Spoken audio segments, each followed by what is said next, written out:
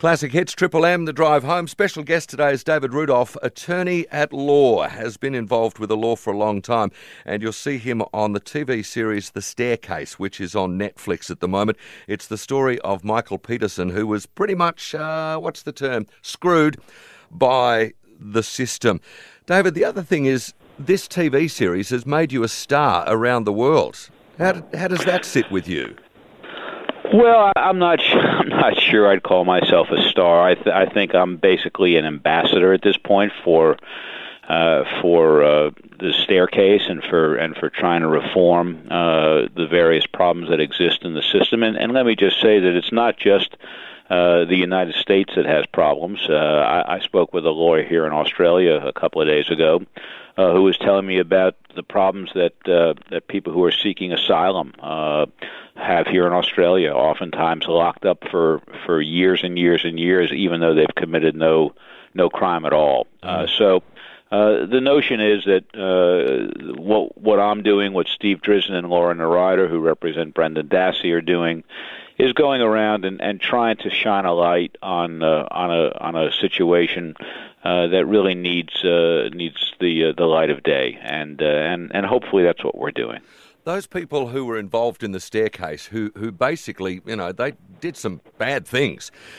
Have you spoken to them at all after the cameras stopped rolling for this documentary series, after the last decision? Have you gone back to them and gone, what were you thinking?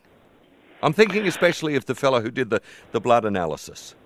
Duane Deaver. No, yep. I have to say that I have zero desire to go back and ask Duane what he was thinking, because I think I know what Duane was thinking. What Duane was thinking was, we think that Michael Peterson did it, and the ends justify the means, and we're going to do whatever it takes to get him convicted. And the same thing is true of making a murder. If you watch the Brendan Dassey interrogation, it's just stomach turning. I don't need to ask those two police officers why they were doing what they're doing. It's really obvious why they were doing it. I've got a series of your cases here. Armstrong versus the City of Greensboro in 2016. Lamont Armstrong, convicted of a murder he didn't commit and spent 19 years in prison. Bridges versus City of Charlotte, 2017.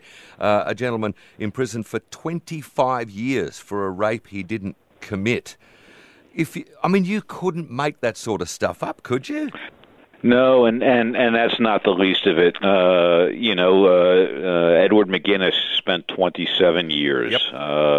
The list goes on, and those are just my cases. There are literally hundreds of others in the United States, and there are such situations in this country. You had the infamous Dingo case. Yep.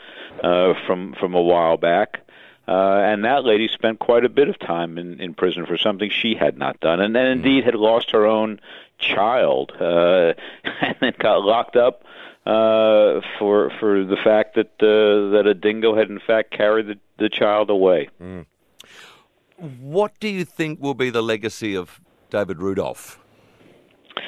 Oh, I think that's for other people to decide, Cliff. I mean, what I'm hoping is that I can make a difference in the criminal justice system, that I can implore people to resist the abuse of power wherever they see it, and to protect the rule of law, because all over the world these days the rule of law is under attack, and people in positions of authority are abusing that power, and so I think it's broader than the criminal justice system, and that's the message that I'd like to leave behind, is that you have to speak out. And I'm pretty sure that that's a message that you'll be giving us tomorrow night at the Astor in Perth. After all these months of talking to you and trying to arrange to get you on my show, we've finally done it, David, finally.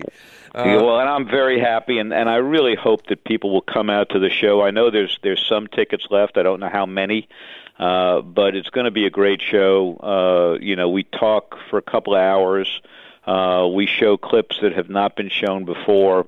and Steve and Laura are quite passionate about Brendan Dassey and trying to get him out. So I think if you've seen either of these documentaries, come on out, spend some time with us, and I think you'll find it interesting. I look forward to meeting you tomorrow night. David Rudolph, thanks very much for a couple of minutes.